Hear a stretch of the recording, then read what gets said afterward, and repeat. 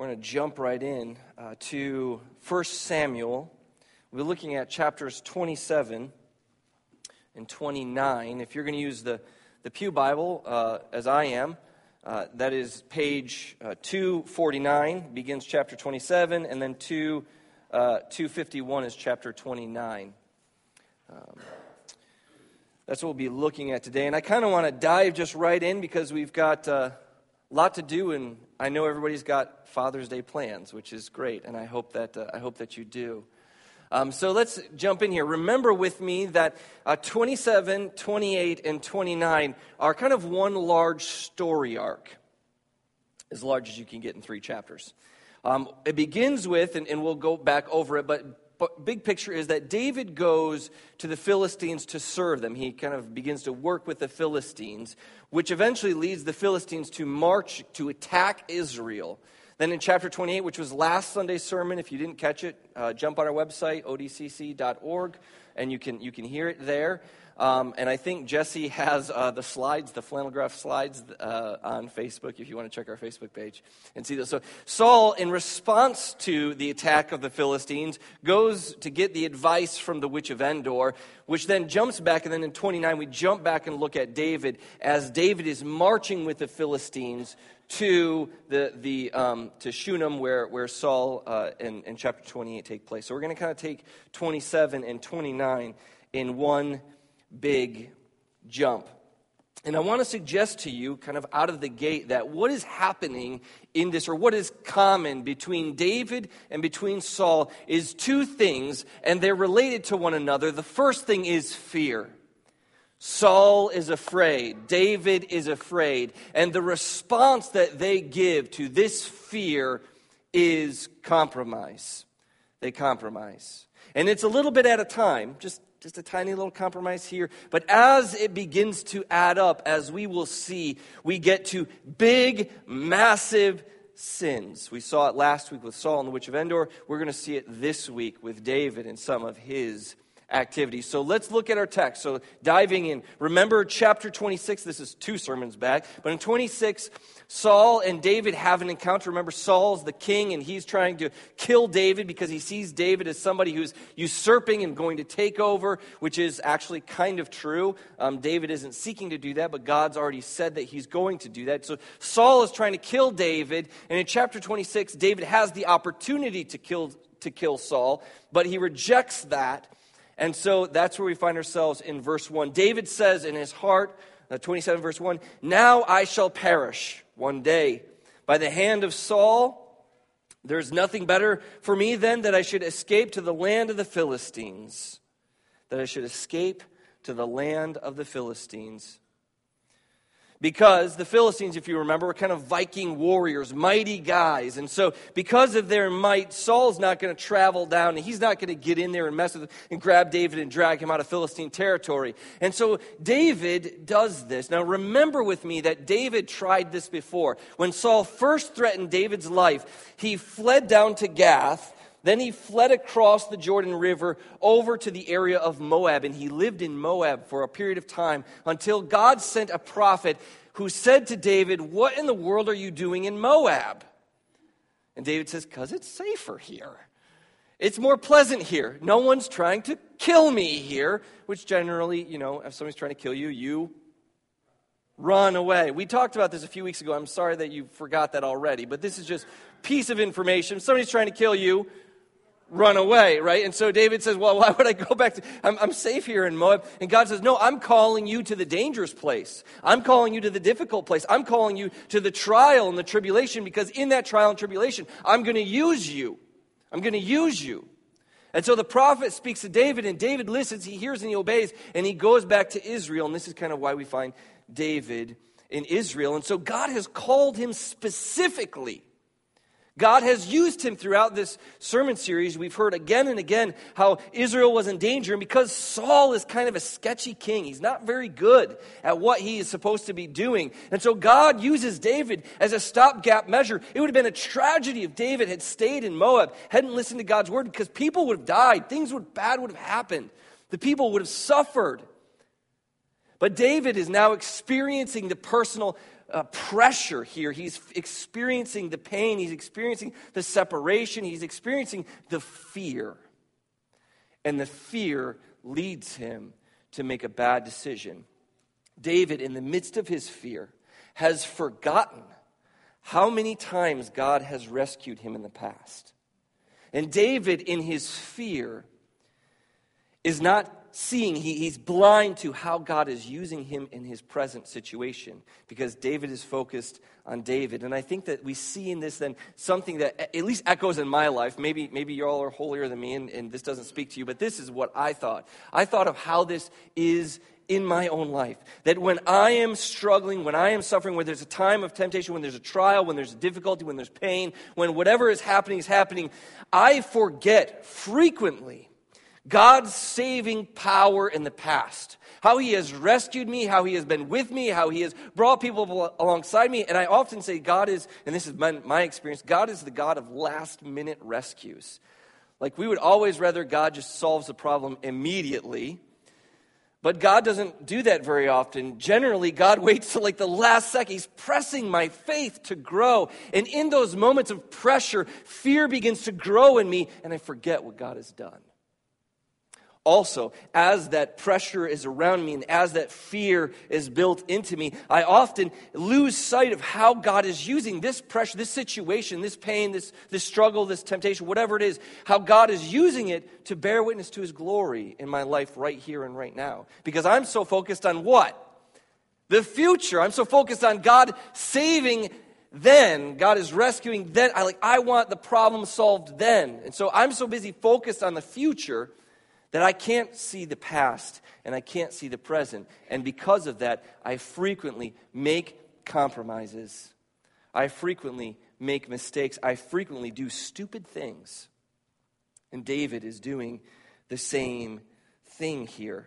This fear mixed with desire for safety, for security, for comfort, for wellness, leads David to go to the Philistines, who are the arch nemesis of Israel. They are God's enemies. And David goes and he sides with them. Now, remember, here's a kind of rough map of our world. We're over here. Israel is over here. We zoom in. This is the kingdom of Saul. This is the territory that he's basically cut up. This is the area we talked about last week. This is where the Philistines are going to kind of march, and they're going to end up here. But we're talking about this region down here. And David is going to flee into Philistia. Those guys don't do a lot of building. They don't do a lot of harvesting. They do a lot of raiding. So again, think Vikings, right? And so here's a map of Philistia proper. So he comes into this area over here, and he comes to Gath. Now you might remember Gath. Gath is the area where Goliath was from. So this is a great sort of warrior area. And remember, David is the Chuck Norris of the ancient world. Like, nobody messes with him. He is the baddest of the bad dudes. That's who David is. And so as he goes to Gath, and remember with me that this whole region doesn't have one king as Israel has one king. It has 7 different chieftains. And so this region kind of ruled by Gath, this area right here. And he goes with his 600 men and his 2 wives, and of course those men probably had wives, and there was probably servants with them, and there was probably flocks with them. So this is actually a pretty large group. They all go to Gath, to Achish, who's the son of the king of Gath. And you can imagine Gath at first them being like, well, I don't know if we want this guy who's our enemy in our midst, but imagine the propaganda that you can put out. Israel's mightiest warrior is now on our side. Israel's mightiest warrior now bends his knee to the king of Gath. Israel's mightiest warrior. I put it like this. This is like a 5-star general defecting from the American army and going to serve the Russian army or ISIS or something like that. This is scandalous. This is scandalous stuff. And of course, the king of Gath is like, yeah, this is awesome. And so David goes in there and he's living there. And eventually David says to the king of Gath, listen, I've got a lot of people. You don't have much space. Why don't you give me, because I've already shown you my faithfulness. Why don't you give me a region and I'll rule over that region as your vassal, as your servant. And so he sends him down to Ziklag, which is a great name, Ziklag. I like saying that. Say that, Ziklag. Isn't that sounds like a good, we might need to have more kids. Ziklag. Okay, so, and you can see here how this is a wise choice. So just putting into context, if you're new to the Bible and you're kind of, these names are weird and it's okay. But I kind of remember that Judah, this area right here, is David's house. Remember that? Okay, and where has the king of Philistia put him? Right here, right across the border. It's a very strategic move, because what is the job of a good king in Philistia? You don't plant crops, you don't build cities, you raid, right? Viking warriors. And so his job, as David's job, is to go into to raid, and David goes. He goes and he raids all kinds of cities. He comes back with flocks and clothes and gold. And the king of Achish says, man, where did you go to get all of this stuff? And he says in verse 10, David would say, well, I went to the Negeb of Judah, or against the Negeb of the Jamelites, or against the Negeb of the Kenites. And again, weird names. The word Negeb or Negev, depending on your translation, whatever you're looking at, is a word that just means south.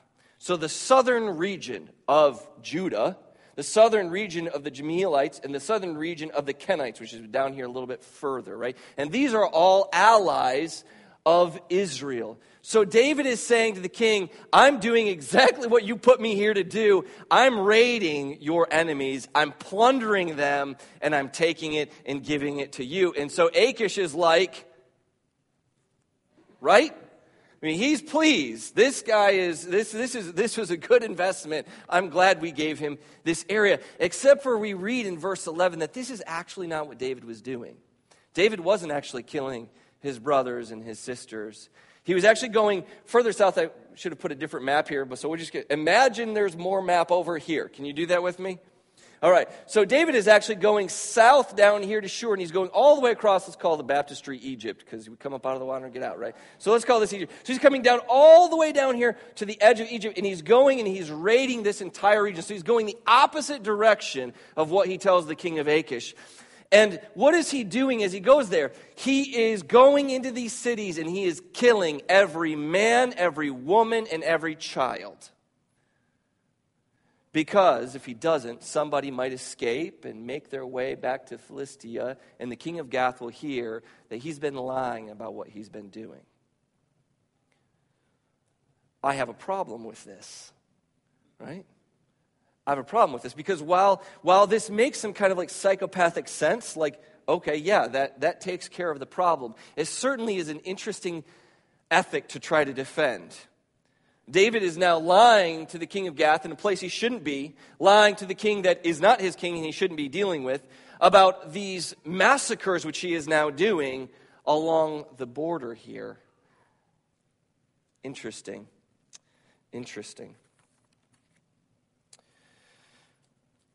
I want to talk for a second. This is just going to be a sidestep out of our theme, which is kind of how fear and compromise work together, because I think this story is a good place to take a teaching opportunity, take a moment. And that teaching opportunity is this: how to not read a Bible story. I am pretty convinced that as you run into people who are kind of like turn their nose up at the Bible or don't believe the Bible or have issues with the Bible, about 90% of it has to do with people who don't know how to read the Bible right.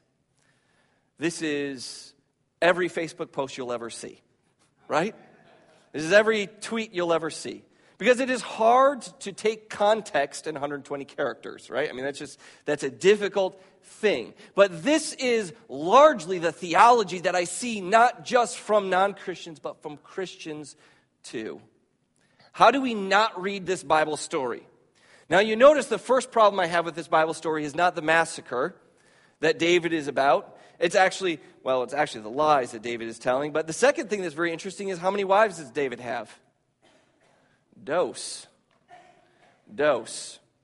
And it is this kind of thing that we see throughout the Bible, which leads to memes like this, which we see, I've seen, I don't know, maybe 20 times, this same meme here, which is talking about biblical marriage. This is an argument.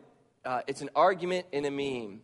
And it's pointing out all of the ways, and some of these are actually quite accurate, some of them not so much, but generally this is an accurate meme, in describing something we see. For instance, we see this going on with David. And eventually, spoiler alert, he will take concubines when he becomes king, which is little more than sexual slavery. This is what David, the man after God's own heart, the man who foreshadows the coming of Jesus, this is some of the things that he is up to. And so what does this meme then argue? This meme is then arguing and saying that look at all of the different things that we see going on in the Bible. It clearly then does not give us an actual ethic for how men and women are to interact in terms of marriage. There is no such thing then, they will argue, as biblical marriage. Here it is, proved in black and white. So what do we do with this? We stop reading the Bible like people who make memes. We stop reading the Bible like children. And we read it like adults who recognize that there is a difference between a story and a command. Right? You with me? So we can tell a story as we do right here with David. It says, how many wives did David have? 2. And it doesn't say, David had 2 wives. Everyone should have 2 wives. That's a really cool thing. Good job. And it doesn't say, that would be terrible. Don't get in trouble. Nor does it say David has 2 wives, and it is an awful, sinful thing, and he is going to be judged for it. Does it? It simply tells us what happens. It is a record of what transpired, and you and I are left with the interpretive power to ask the question, is this good? Is this bad? Is this neutral? What do we do with this story? And so this is where then we have to use our own imaginations, we use our own experiences, we use our own scripture, and we come to conclusions. And so we can take various paths, and you see this happen all the time. Will I determine what to do with David and his 2 wives? Will I determine that based on the context of tradition in the past and what David did? Do I take it in the context of the way I should live my life right now and my own determinations? Do I do it based on my own feelings? Do I do it based on the ideas of those around me? Do I do it based on where I think society should progress to? What should I do? And this is, of course, especially important in the LGBTIQ and various other issues that we're dealing with today. And I'm seeing all kinds of bad Bible reading. And my request to you is that you be a people who read the Bible well. Because that is simply nonsense. That meme is nonsense. That kind of argumentation is nonsense. We have principled written stories which are clear, concise, and declared by God. You go back to Genesis. God created man in his own image. In the image of God, he created them. Male and female, he created them. And I like this line. I never really thought about it before. And he blessed them. In what way does that mean to bless somebody? What does it mean to bless somebody? We don't use that language much. And when we do, it's kind of weirdly charismatic and meaningless. Bless them. The blessing follows. Be fruitful and multiply and fill the earth. The blessing is that God has created life. I mean, God created life. And he blesses this couple and he says, be like me and create life. We are made in the image. Every man, woman, child that you see is made in the image of God. There is something in each and every one of us that reflects the direct characteristic of who God is. That's an amazing thing. That's an amazing blessing. Nothing in all of creation has such a privileged and responsible place in God's creation as you and I do. And God has laid this in the creation of the world. And when Jesus gets asked the question, what about marriage? He goes back to this. And he says, this is how God made it. And when they rebut, because the Pharisees are around him, and they, like good first century men, say, well, now hold on a second. Moses said we could divorce our wives if we get tired of them. Are you saying we can't do that? And Jesus says, listen, Moses put up with your shenanigans because your hearts were hard to God's word. And rather than destroy you and wipe you off the face of the earth and start over, God in his great mercy was allowing you to live despite your sin. It was not like this from the beginning. Here, Jesus then calls back to mind the command, the declaration, the principle that God gave. Jesus says this, have you not read that he created from the beginning male and female and said, therefore they leave their father and mother, hold fast to their wife, the two become one flesh. And once that oneness has happened, there is no longer two. God does not see Jordan and Laura as separate, completely autonomous individuals. He sees us together. He sees us together. Similarly, we have people who might say something like, look at David out there killing people and massacring people and maiming people, and he's doing all of these ways. Look at how violent the Bible is. Look at how violent God is. And you want to stop them and say, listen, where did God tell David to do any of this? No, thank you. You guys should have all been on that one. I've already given you the answer for that. That's a freebie. Nowhere. God has not told David to do any of this. In fact, this is, in a sense, a rebellion from David on the part of what God called him to do way back 3 other chapters before when God said, get out of Moab, your position, your place is there in Israel. You need to live there. And David said, you know what, I can't take it. I'm too afraid. I'm too hurt. I'm too paranoid. I'm suffering too much. I can't do what you want me to do anymore, God. So he compromises just a little bit, then just a little bit, and just a little bit, until now he is committing murder. And this is not God's calling on his life. But what folks can do is take this passage and say, look at the Bible. This is what I'm trying to explain to you. We have to understand how to read Scripture and how not to read Scripture. And how we don't read Scripture is we do not look at this narrative story and say, well, God rubber stamps all of it because David did it or because it's in the Bible. No, there's plenty going on here that God does not rubber stamp in any way, shape, or form. Make sense? In Genesis 9, God says, and for your lifeblood I will require a reckoning. From every beast I will require it from the man.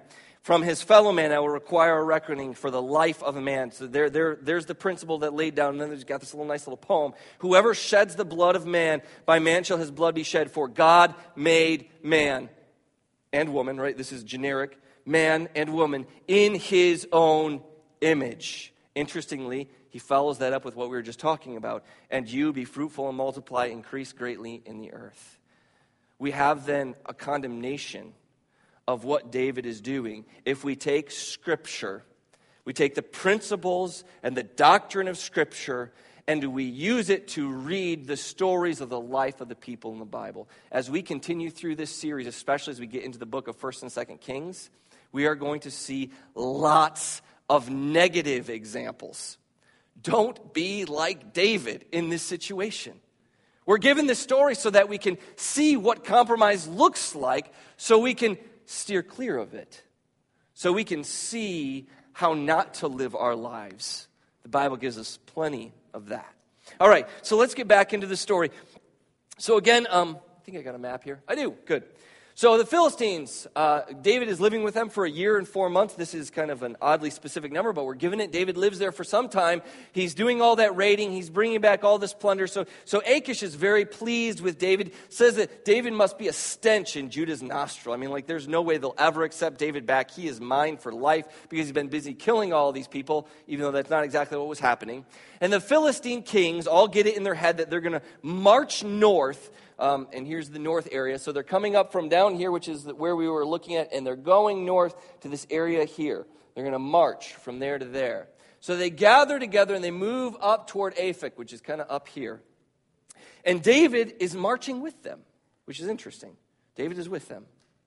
And as they begin to march together, David's got his 600 or so men, and they're going, and eventually some of the Philistines say, why are these Hebrews with us? Isn't this the guy that they used to sing that song, Saul has killed his thousands, David has killed his 10,000s? And listen, wasn't that 1,000 and 10,000, wasn't that like us? Was it talking about him killing us? Why is he in our midst?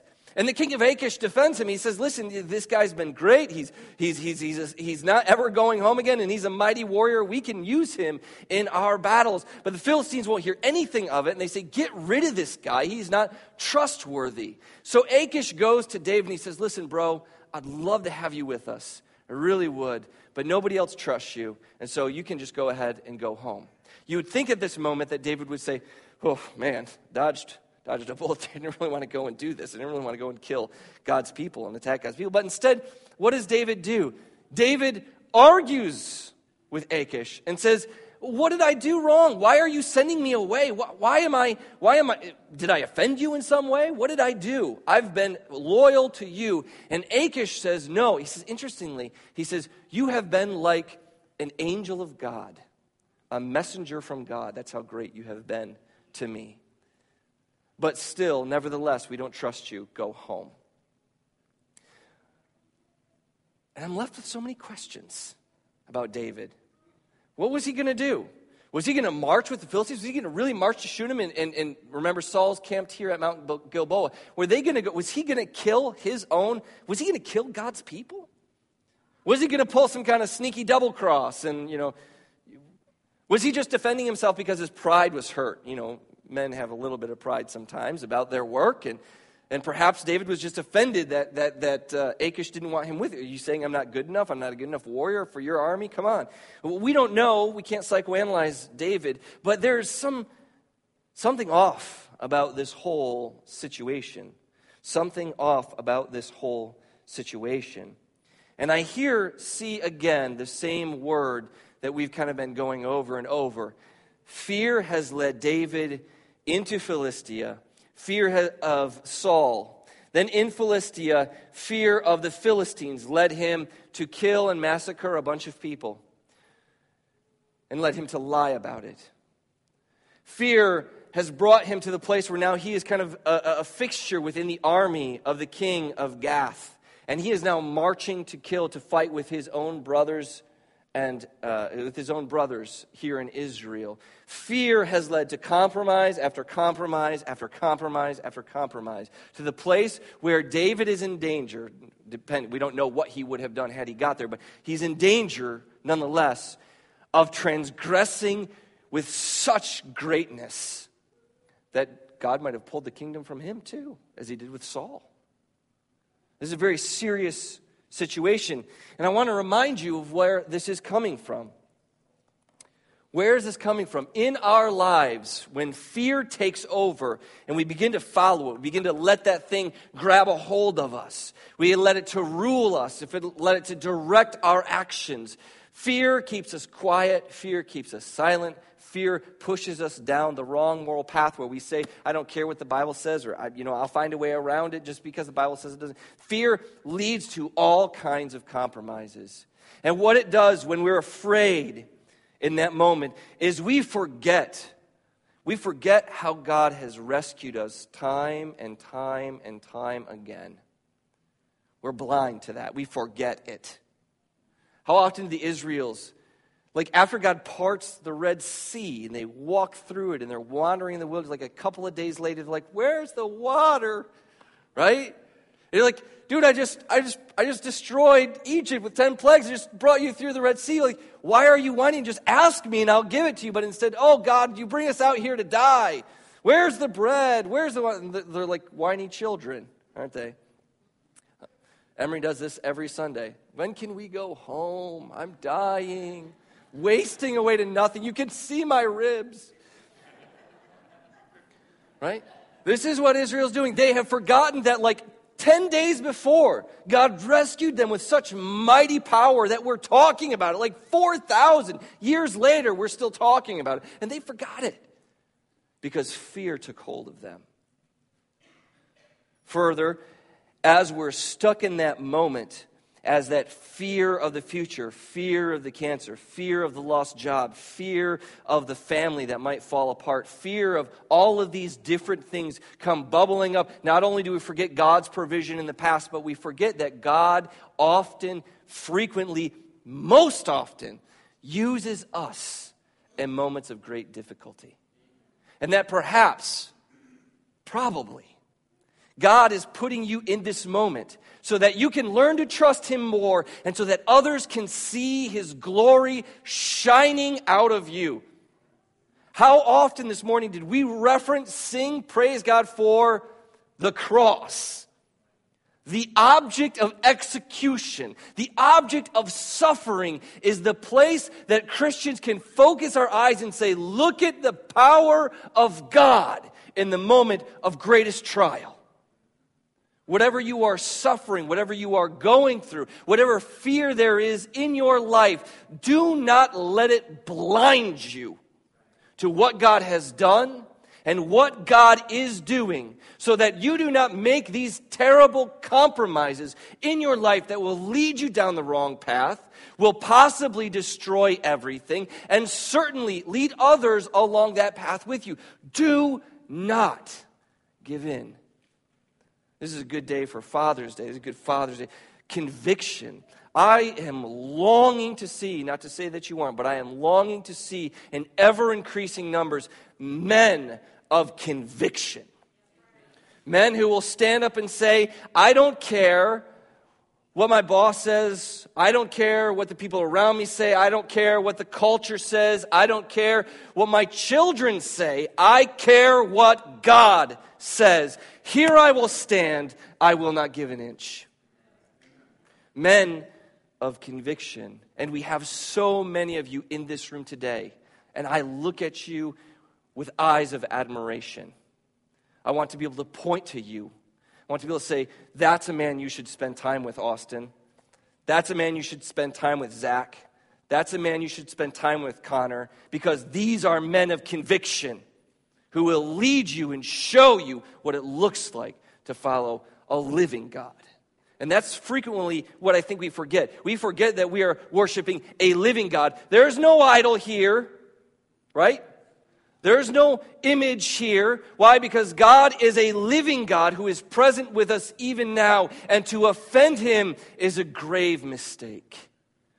Which is why compromise is such a dangerous thing. Even the smallest compromise is a dangerous, dangerous thing. And so we need that strength. We need that power. We need to refuse and resist the fear that is so easy to bubble up, take hold of us, and sweep us away. As we come to a conclusion this morning, there's this great little passage in Numbers chapter 15. In Numbers chapter 15, I've probably talked about it before, but I really love it. It's this bizarre passage about tassels on their garments. You need to put little tassels on your garments, on your shirts probably. Which seems like a bizarre thing to do. Like, of all the things God has to command his people about, tassels, really? It's a fascinating little line. And then it says what you need to do is you need to take on that tassel and you need to tie a blue cord to that tassel. Tie a blue cord to that tassel. So not only do you have the tassel, but you've got the blue cord. And it shall be a tassel for you to look at and to remember all the commandments of the Lord, to do them, and not to follow after your own heart, such an applicable thing today, and your own eyes, which you are so frequent to whore after. So you shall remember and do all my commandments, and you shall be holy to your God.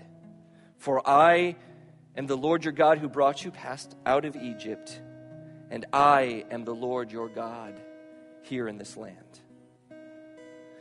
So my encouragement, my question for you today is this: what will your blue tassel be? We all have fears, we all have problems, we all have issues, we all have temptation to compromise. What will your blue tassel be? Will it be a Bible on your desk so that you see it frequently? Will it be a notification on your phone to maybe pray several times a day? Set up that notification so the note pops up on your phone. Will it be a verse, maybe sticky notes of verse around the house? What will you put before your eyes so that this week you do not fear? And when the fear comes up, you can see before your eyes and you can say, God saved me, God is saving me, and God will save me. What will your blue tassel be? Let's stand and sing praises to our God as we come to a conclusion this morning.